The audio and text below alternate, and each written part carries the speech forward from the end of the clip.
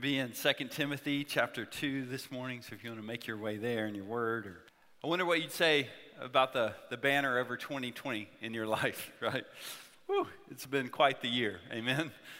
I came across an article just before Thanksgiving that was published on CNN.com, and it was written by a former hospice chaplain. And there she talked about this idea of hospice care and how that's normally a narrow category for a season of a family's life where they're wrestling with the reality of death and trying to find meaning when they're passing on to eternity, or one of their family members is. And she argued that we can now, because of the global pandemic, now apply that category of hospice care to our whole world.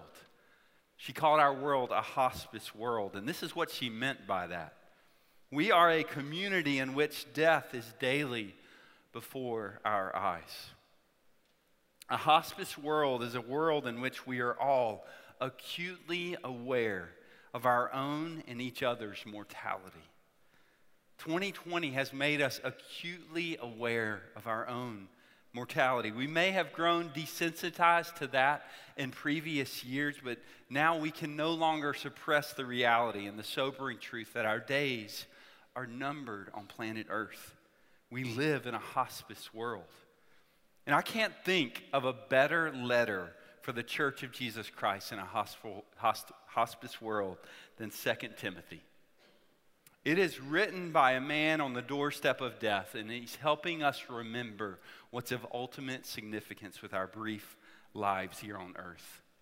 And as we look together at chapter 2, and I'm going to read verses 8 through 13 here in a second, Paul really unpacks how he is dying well in a dying world, and he wants to embolden us to do the same.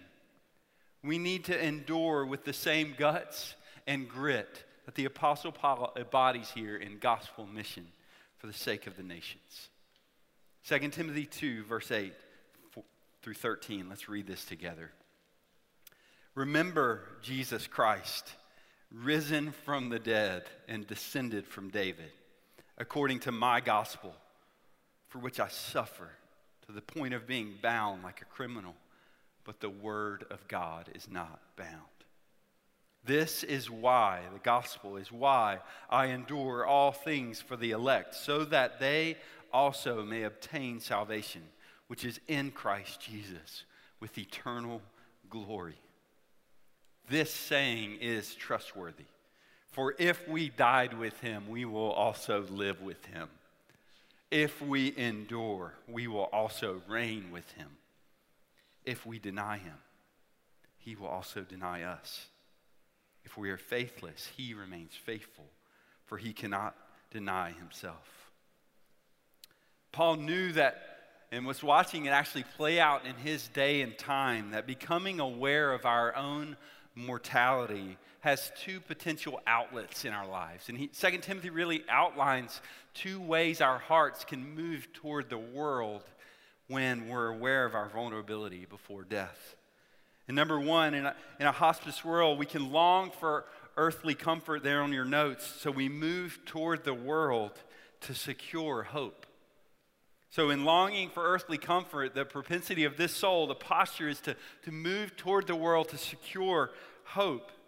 So when uncertainties abound around us and the stakes for following Christ were getting higher and higher, Paul himself says in this text that he's in prison for following Christ, we look toward finding some earthly security. We hold on to the world with all of our might. So Demas, this guy in chapter 4 of this letter, Paul laments. He deserted Paul and was disloyal to Christ because he loved this present world. And so Demas and many others, those in Asia, were departing from the ministry, disloyal to Christ in the end because they were searching for hope here and now. They exchanged earthly security for eternal security. And we have that same propensity today, do we not? It's so subtle, but I don't know if you've noticed our everyday greetings have changed in light of this pandemic and the season that we're in. It used to be have a nice day or have a good day. Now it's stay safe. Now, stay safe isn't wrong in and of itself, but underlying that motive and that narrative is this sense in which we just hunker down, and the purpose of our life is just to stay safe, bubble wrap our lives, and secure our future. But securing hope through earthly comforts, it ends poorly for those that choose this path. And we normally do this through either sensuality that demands gratification in the here and now, or we do it through control, that we try and use our wealth or maybe our power to live under the illusion that we can secure and shore up our future. Read Luke 12. I encourage you to do that over this break and watch Jesus explode these two myths about how to live in the world. A rich man thought he could secure his tomorrow, so with all of his goods, he built bigger and bigger barns so that he'd have goods for years to come. And God surprises him and tells him, "You fool." Jesus is clear. Only hospice hopes arise from a hospice world. Everything here has an expiration date. But 2 Timothy points us in a different direction. This is another way to live and die, and Paul is embodying it. And the second way is, in loyalty to Christ, we move toward the world to spread hope. In loyalty to Christ, we move toward the world to spread hope, not secure hope. And this orientation of the soul looks beyond the world at the gospel, the good news of Jesus Christ and what he has done for sinners, how he lived a perfect life, how he died the death that we deserve, and how God raised him on the third day so that we and all who might believe in him would have eternal life in him. They displace that hope in the world that they're trying to grasp for, and that hope settles in on their hearts and minds. And instead of holding on to the world, they actually hold out that hope to the world. And this letter is a rallying cry to courageous gospel mission from a man on the doorsteps of eternity.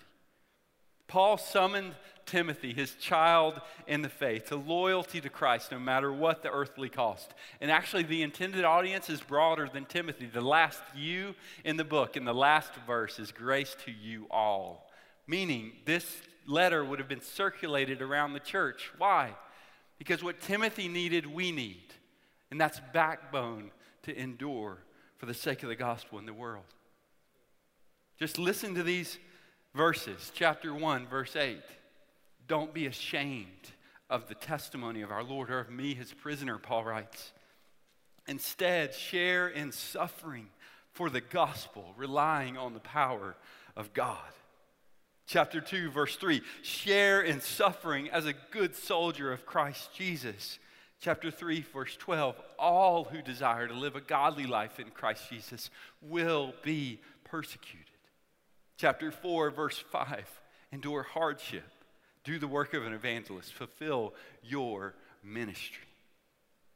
Can you imagine how odd it would be to sit down with the Apostle Paul and end the conversation with "stay safe" after hearing those verses? Stay safe, keep your head down, Timothy. That was not his word for Timothy, and that's not God's word to us today as a church. Suffer hardship so that others might have hope. Stay faithful, stay loyal, no matter what the cost. This is a rallying cry to courageous gospel mission. I think a great subtitle for the book, for the letter to Timothy, would be Guts and Grit for Gospel Mission. Guts and grit for gospel mission. And I think we oftentimes can kind of punt that decision down the road when we're facing death, but N.D. Wilson in his book, Death by Living, presses in on the urgency of that decision is actually now. Which path are we going to take? Secure hope or spread hope?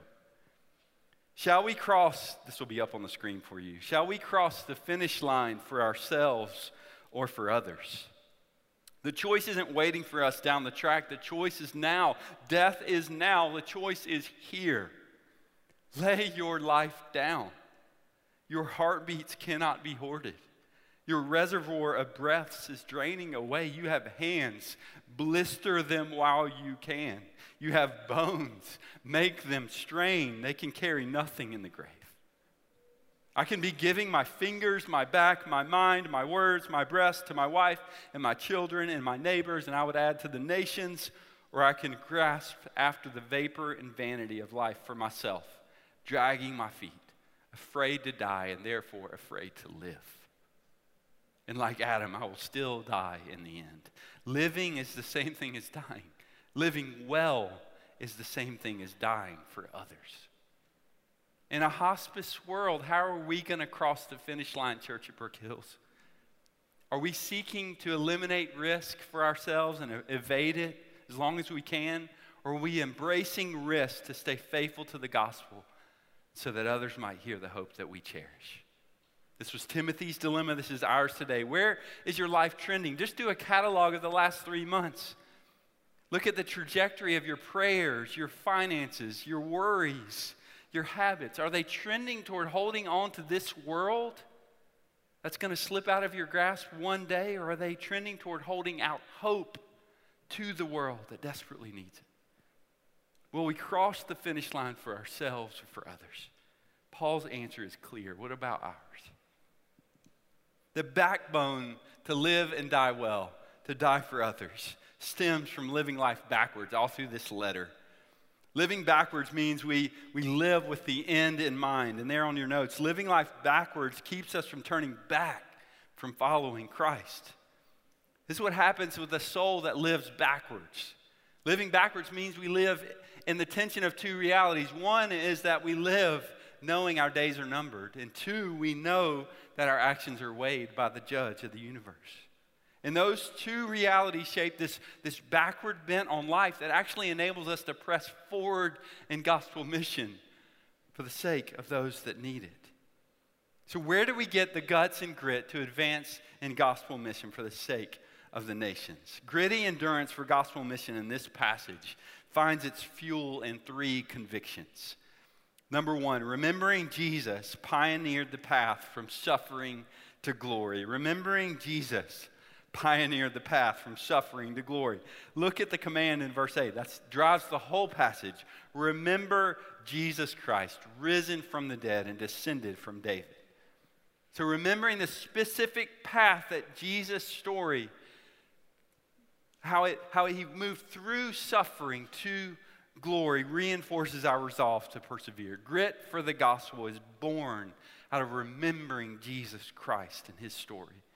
And Paul particularly highlights how Jesus persevered and now reigns in glory.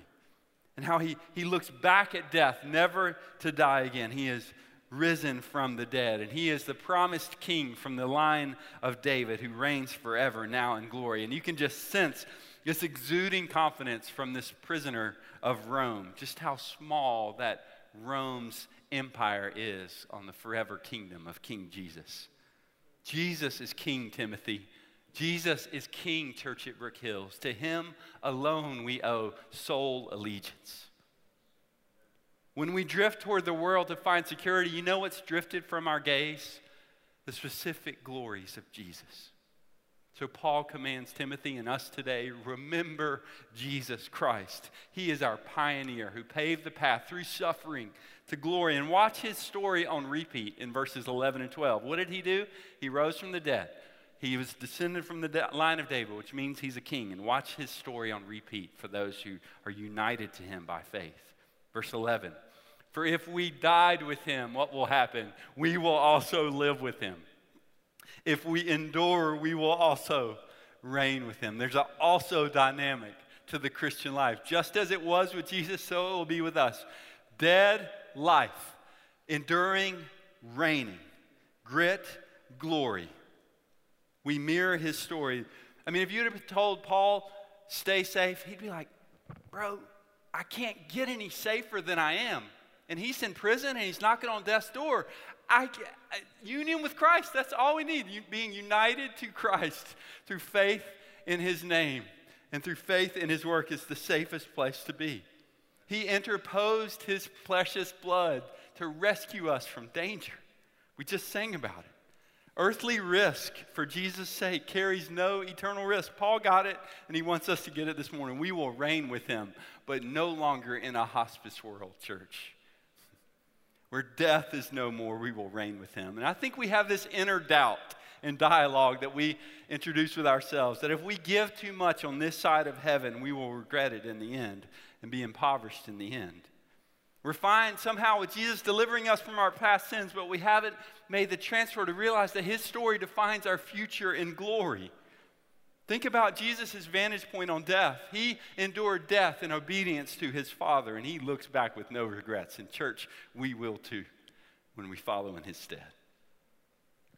The second source for the grit needed to endure in this mission is, number 2, remembering the loyal lineage that brought the gospel to us. Remembering the loyal lineage that brought the gospel to us. Paul is trying to infect Timothy with a virus and his courage for the gospel. And he ends verse 8 with, according to my gospel. This recounting of Jesus' life and his forever reign now, it's according to my gospel. And this is what caused Paul such earthly heartache. Verse 9, I suffer for this message, he says. Verse 10, I endure for this message. It's all about the gospel for the Apostle Paul. And he wants us to recenter our lives and recalibrate our lives based on eternity. But that personal pronoun is so instructive, according to my gospel. He could have said according to the gospel and been on safe theological ground. But Paul attaches the messenger, my, to the message, the gospel, because he wants both ringing in Timothy's ears. He wants his example kind of resurrected over this scene in Timothy's life to remember who brought him the gospel. And why is this significant? This is all the way through the book of 2 Timothy.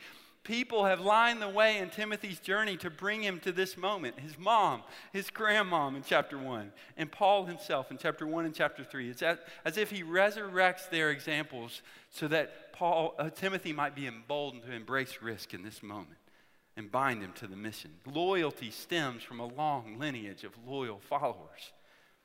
And we want that culture here at Brook Hills. I imagine us like Rocky, you know, in those fights when he is being pummeled. I don't know how he gets up, right? And what comes to mind when he's delirious on the ground and he can't, there's no earthly reason why he would get back up. Mickey, right? That smoky, raspy voice, get up with his one eye, right? Get up, right? Apollo Creed, right? Adrian, they popped to his mind. That's what 2 Timothy is doing. Timothy, remember. Eunice, Lois, Paul, remember. Get up for the gospel. We want that culture here as a church. That's why one of our core pursuits is we risk intentionally. We don't want a culture that cocoons ourselves from the needs of the world. We want to impart backbone. We want people to think twice before defecting from Christ because there's a pronoun in front of their gospel of one of you invested the gospel in them. Like Brian Massey, who's investing the gospel in my son Simeon. Brian stands in that line for him. Like Lindsay Tillman, who's investing that gospel in my daughter Emma. And before they defect, I want those images. Brian's faithfulness, his courage to follow Christ. Lindsay's faithfulness, her courage to follow Christ, to be living and breathing examples of what it takes to be loyal to the gospel. Oh, for a culture as a church that pushes away the worldly narrative of stay safe. Let's be a culture that imparts backbone and embraces risk and keeps the chain going for future generations. The third conviction that drives gritty endurance for the gospel is, number 3, recognizing the mission cannot fail. Recognizing the mission cannot fail. Paul explains his rationale in verses 9 and 10 for why he's enduring all this. And if you were to squeeze these verses, I think what would ooze out is just this courage and confidence. One time we lived in, back in, 2013 or so when we were in Turkey, we went to this meeting right outside of our city. And in Turkey, they have these guys and gals that are hired by hotels to organize fun around the pool in the afternoon.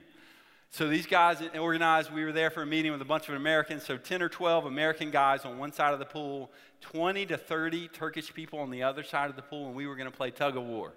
The first one to get wet loses, okay? So we're pulling and grunting, American pride, whatever. It's all on the line. We're blistering our hands, and then Russ, the guy in front of me, falls in. I fall in. We lose the match. So as they're kind of laughing and scattering, we realized that the organizers of this game had tied their rope to a tree. So not only were we pulling against outnumbered, right, in terms of body mass, we were also pulling against an immovable tree. Now, Paul, in this passage, sees himself on that side of the pool because what's fueling his mission is the immovable gospel. All he's got to do is hang on long enough and the gospel will win. The mission cannot fail. Look at how this imparted this gritty confidence. Number one, there, the gospel cannot be suppressed. Verse 9, he says, I suffer to the point of being bound like a criminal, but the word of God is not bound. I mean, think of Paul. He's got his ambition set on the unreached of Spain, but he's stuck and bowing to every wish of Rome. So many more people to wish, to reach with the gospel, but he realizes the whole mission doesn't rise and fall on where he is. The messenger may be locked up, but try and handcuff the gospel, oh mighty Rome. You're going to find yourself in over your head. The word of God will not bow to your wishes. For sure, the human heart can devise ways to put up a fight against the gospel, but when God says enough, that God will say enough, and that human heart will bend. 2020 has been a year that has felt so limited. As your global pastor and as the global team, no short-term teams, or maybe one or two got out in January, and our global footprint just has not looked the same this year. We felt very limited. But church, the gospel and COVID, there's no match. The gospel wins every time. I wish I could tell you story after story. Indonesia, Afghanistan, Nepal, China, Singapore, and the list goes on and on. You have been a part of seeing and fueling the gospel's advance all over the world. And we want you to hear those stories this coming month. So we're going to tell some in our gatherings. We're going to tell some. Our long-term partners will be in this room, the community room, at 9:30 and 11 during our first three gatherings in December. But we're also going to send you via the website and social media some stories about how your giving last year to Global Offering has fueled the advancement of the gospel despite COVID's limitations. So we want you to read them as a family or a small group and take some time just to rejoice that COVID is no match for the gospel. A new believer that's in the Middle East that one of our teams is working with really gets this. She lives in a conservative Muslim land and now has a target on her back because she has decided to follow Christ. And there was evidence for a season that other people, like government officials, were tapping into their phone conversations with our team members. And so our long-term missionary there on the ground decided to turn off her phone for a few days just to let things kind of die down. And this new believer from this land, when they finally re-engaged and re-met up, she's like, where have you been? I haven't been able to get in touch with you. And the long-termer explained what was going on, and she said, listen, I am probably going to prison soon for this faith. I need you to download everything you got, every story that I can tell in prison, every passage I need to memorize so that I can make it through prison. Because it's headed my way. If they're listening, so what, sister? I need you right now. I don't have long. So turn your phone on. She gets it. She gets the guts and grit needed to advance the gospel. She's on the world to spread hope, not secure hope. And let them lock her up. It's only going to open a door for the gospel where she ends up in prison. The second conviction that drove Paul to realize that his mission had to succeed was the gospel will succeed at saving sinners in verse 10. This is why I endure all things for the sake of the elect. Paul's wording reveals that he's not banking his hopes on an uncertainty but a certainty. He's not talking about enduring all things for the sake of the lost or the perishing or the nations or the Gentiles or those unbelievers out there in the world. No, he says the elect. Why?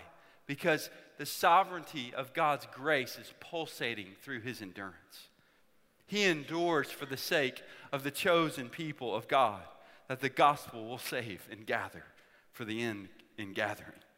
God has designed the gospel to succeed at saving some sinners. We don't know who, so we share with everyone we can, but we know some will come. The outcome was never in jeopardy. Paul isn't banking his endurance in his life on some wishful thinking. He's banking his endurance on the power of the gospel to save sinners. Hold the rope long enough and they will come. That's Paul's motto. He saves whom he will, so let's sow broadly. The third truth that infused backbone to the Apostle Paul is the gospel will satisfy, there in the last part of verse 10. This salvation that is obtained by the gospel and through the endurance of Paul is in Christ Jesus, and Paul adds, and with eternal glory. Earthly grit gives way to eternal glory in Christ Jesus. Paul is saying to us this morning, and God is saying through Paul, do the math, Brook Hills. We need a massive recalculation. Loyalty to Christ might cost us something here and now, but it's only here and now. It's not forever. Eternal glory awaits us. And the opposite is also true. If we deny him, he will also deny us. If we are faithless, he remains faithful, for he cannot deny himself. And I think these words point to how Christ is unlike us. We can kind of change the rules and barter our way out of obedience and costly obedience particularly. But Christ is unwavering. He's unchanging. If we are for him, he will be for us on the last day. If we deny him, he will deny us on the last day. In that last verse about our faithfulness and his faithfulness, I think is normally taken as an assurance that he will pardon us no matter what. But I don't think that's the emphasis of this context. Thankfully, that is true in Christ, right? Romans, Hosea, you can read how our unfaithfulness will never nullify the faithfulness of Jesus. But this text is pointing in a different direction. He is faithful to himself, faithful to judge if we betray him, faithful to give joy as we follow him. He is steadfast when the world is not. So the point is this: the only safe path in a hospice world is to follow him. That's the point. The only safe path is to follow him. Just a few weeks ago, we were made aware that there was a massive earthquake in the city we used to live in Turkey. It's registered 7.0 on the scale, and you can see buildings just crumbling online under the shaking absorption that they were going through at that moment. And there's this heap of dust and fallen concrete, and people were trapped underneath the rubble for days, and many have perished. Some of our friends that still live there went on a walk around town just to see the damage and pray. And as they walked, they saw this unbelievable scene as they would come up on apartment complexes that had been crushed under the weight of this earthquake. Crowds of people. Some of them were dressed up in kind of gear that would enable them to go and engage with the rubble. And some of them had keys in their hands because there was ambulances and cranes and backhoes nearby. Some of them were just a crowd that was just waiting, and family. And so they're all kind of surrounding this destruction zone. And they are perfectly silent. Because they're waiting for any sign of life. Any scratch, any muffled voice, anything at all. And they would just rush over to that area to try and dig up and find life. And I waited all weekend to hear about a friend of mine that I knew was underneath one of the apartment complexes. And at 7:22 on Sunday morning, right before I came to our gathering, I learned that he didn't make it. And that morning I sat right up there in our stadium seating, and I just could not fathom singing about the gospel knowing Ali had just perished. And as I looked down at you all, cherishing the gospel and singing of the gospel, I had this vision of us as a church just being silenced by this word. And we would get rid of anything that desensitizes us to the world around us, that we would have this heightened sensitivity to the eternal significance of our moment and our mission, that we would rush to hold out hope to a hospice world and be quieted by this text. So Brook Hills, I just want to zoom out for a moment as we consider the season that we're entering as a church. We want to think about the global offering in the month of December because it's the way we fuel our global mission to bring this gospel and spread this hope around the globe. The global offering is a fund set aside to fuel the advancement of the gospel by sending and sustaining midterm missionaries and long-term missionaries and strategic partners and projects all around the globe. There's even part of it that's set aside for crisis relief, because who knows what 2021 we're gonna face, right? And so that all is stewarded by a team that is representative of you all, and we discern where God is leading us. And we all play a part in making this a reality. So we want you to engage in prayer this week. about how your life is trending towards spreading hope or securing hope, and just engage, God, how can I dig deep for the sake of the advancement of the gospel this year? We're going to give more and more stories in December, like I mentioned earlier, but right now I just want to open up a little bit of the underneath the hood discussion that we have as a global team and as city ministries as we think about the impact that we want to have as a church. I want you to hear the strategy as well of what drives our funding and our mission. By God's grace, we desire, there on your outline, you don't have to fill in any blanks, but it'll be on the screen. We desire to be a church that will proclaim the gospel to everyone everywhere in order to make disciples. This is why we end each gathering with the Great Commission, because we want to recommit ourselves to the main task entrusted to the local church, the Great Commission. And the global offering functionally places people all over the globe that proclaim this good news, the only news that doesn't expire in a world of hospice hopes. Secondly, we want to be a church by God's grace that will leverage our lives to meet pressing eternal and earthly needs. This is our stewardship. We want us to think of our life differently, not leveraging for our security, but leveraging for others' security. Our time, our treasure, our talents to meet pressing needs around the globe, keeping in mind the one thing entrusted to the church is to meet the eternal need through Christ Jesus and the proclamation of the gospel. And 2020 affords us a great opportunity. There's a guy in chapter 1 of 2 Timothy. His name is Onesiphorus, and he's a household guy. He's a family man. He's got a household that Paul greets in chapter 4 of this letter. We don't know what happened to him, but we know what he did do. He stayed loyal to the gospel. And how did he do that? He diligently searched for Paul when Paul was in prison in Rome. And he asked around, putting a target on his back, risking his neck so that he could deeply refresh Paul. And when he found him, he did it. And we have that kind of opportunity in 2020. Yes, previous years, maybe we gave out of an abundance, right? But maybe 2020 is a year that we give out of no bonuses, right?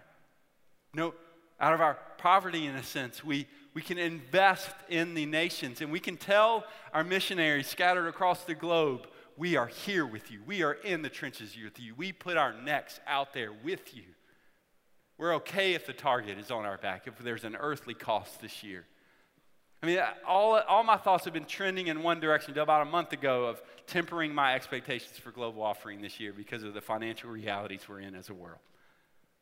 But that's not our hope. Our mission's bigger than this, right? Thirdly, we want to be a church that will advocate for the least reached and most vulnerable. When we look at the world, we pray and we prioritize those people groups that have yet to hear the good news of Jesus Christ. And our global offering is channeled toward those least reached peoples. 2 to 3 billion people on our planet have yet to have the ability to obey verse 8 in our passage, which says, remember Jesus Christ. Why can't they obey that? Because remembering someone actually means that you have prior knowledge of that person, and these nations have no prior knowledge of the true Jesus Christ. That's what it means to be least reached. Fourthly, where no church exists, we will plant new ones. That's our whole motto as a church. We want to plant churches in order to make disciples. Where the church exists, we're going to nurture those churches. We don't have to reinvent the plan. God's plan A is through local churches, he will reach the world and display his glory. We don't need to create anything else. Then lastly, we want to be a part of training faithful leaders for the global church. So this is what channels our giving and our going. We want to proclaim the gospel, leverage our lives, advocate for the least reached and most vulnerable, plant new churches, nurture them, ones that do exist, and train new leaders. And I have this mental image of us based on this text this morning from 2 Timothy of just being quieted. There are so many secondary causes just chirping at us. May the volume of them just go down. There'd be this hushed silence so that we, as we're kind of enveloped around the world as a community of faith, might endure hardship as good soldiers of Christ Jesus. We would remember Jesus Christ. Brook Hills, shh, just be quiet.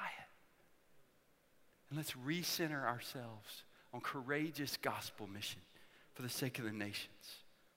Our mission cannot fail. So let us go with resolve. Let us pray with resolve. And let us give with resolve this year. If we endure with Jesus, we will reign with Jesus. Let us hold out hope. And mind you, the only hope to this hospice world.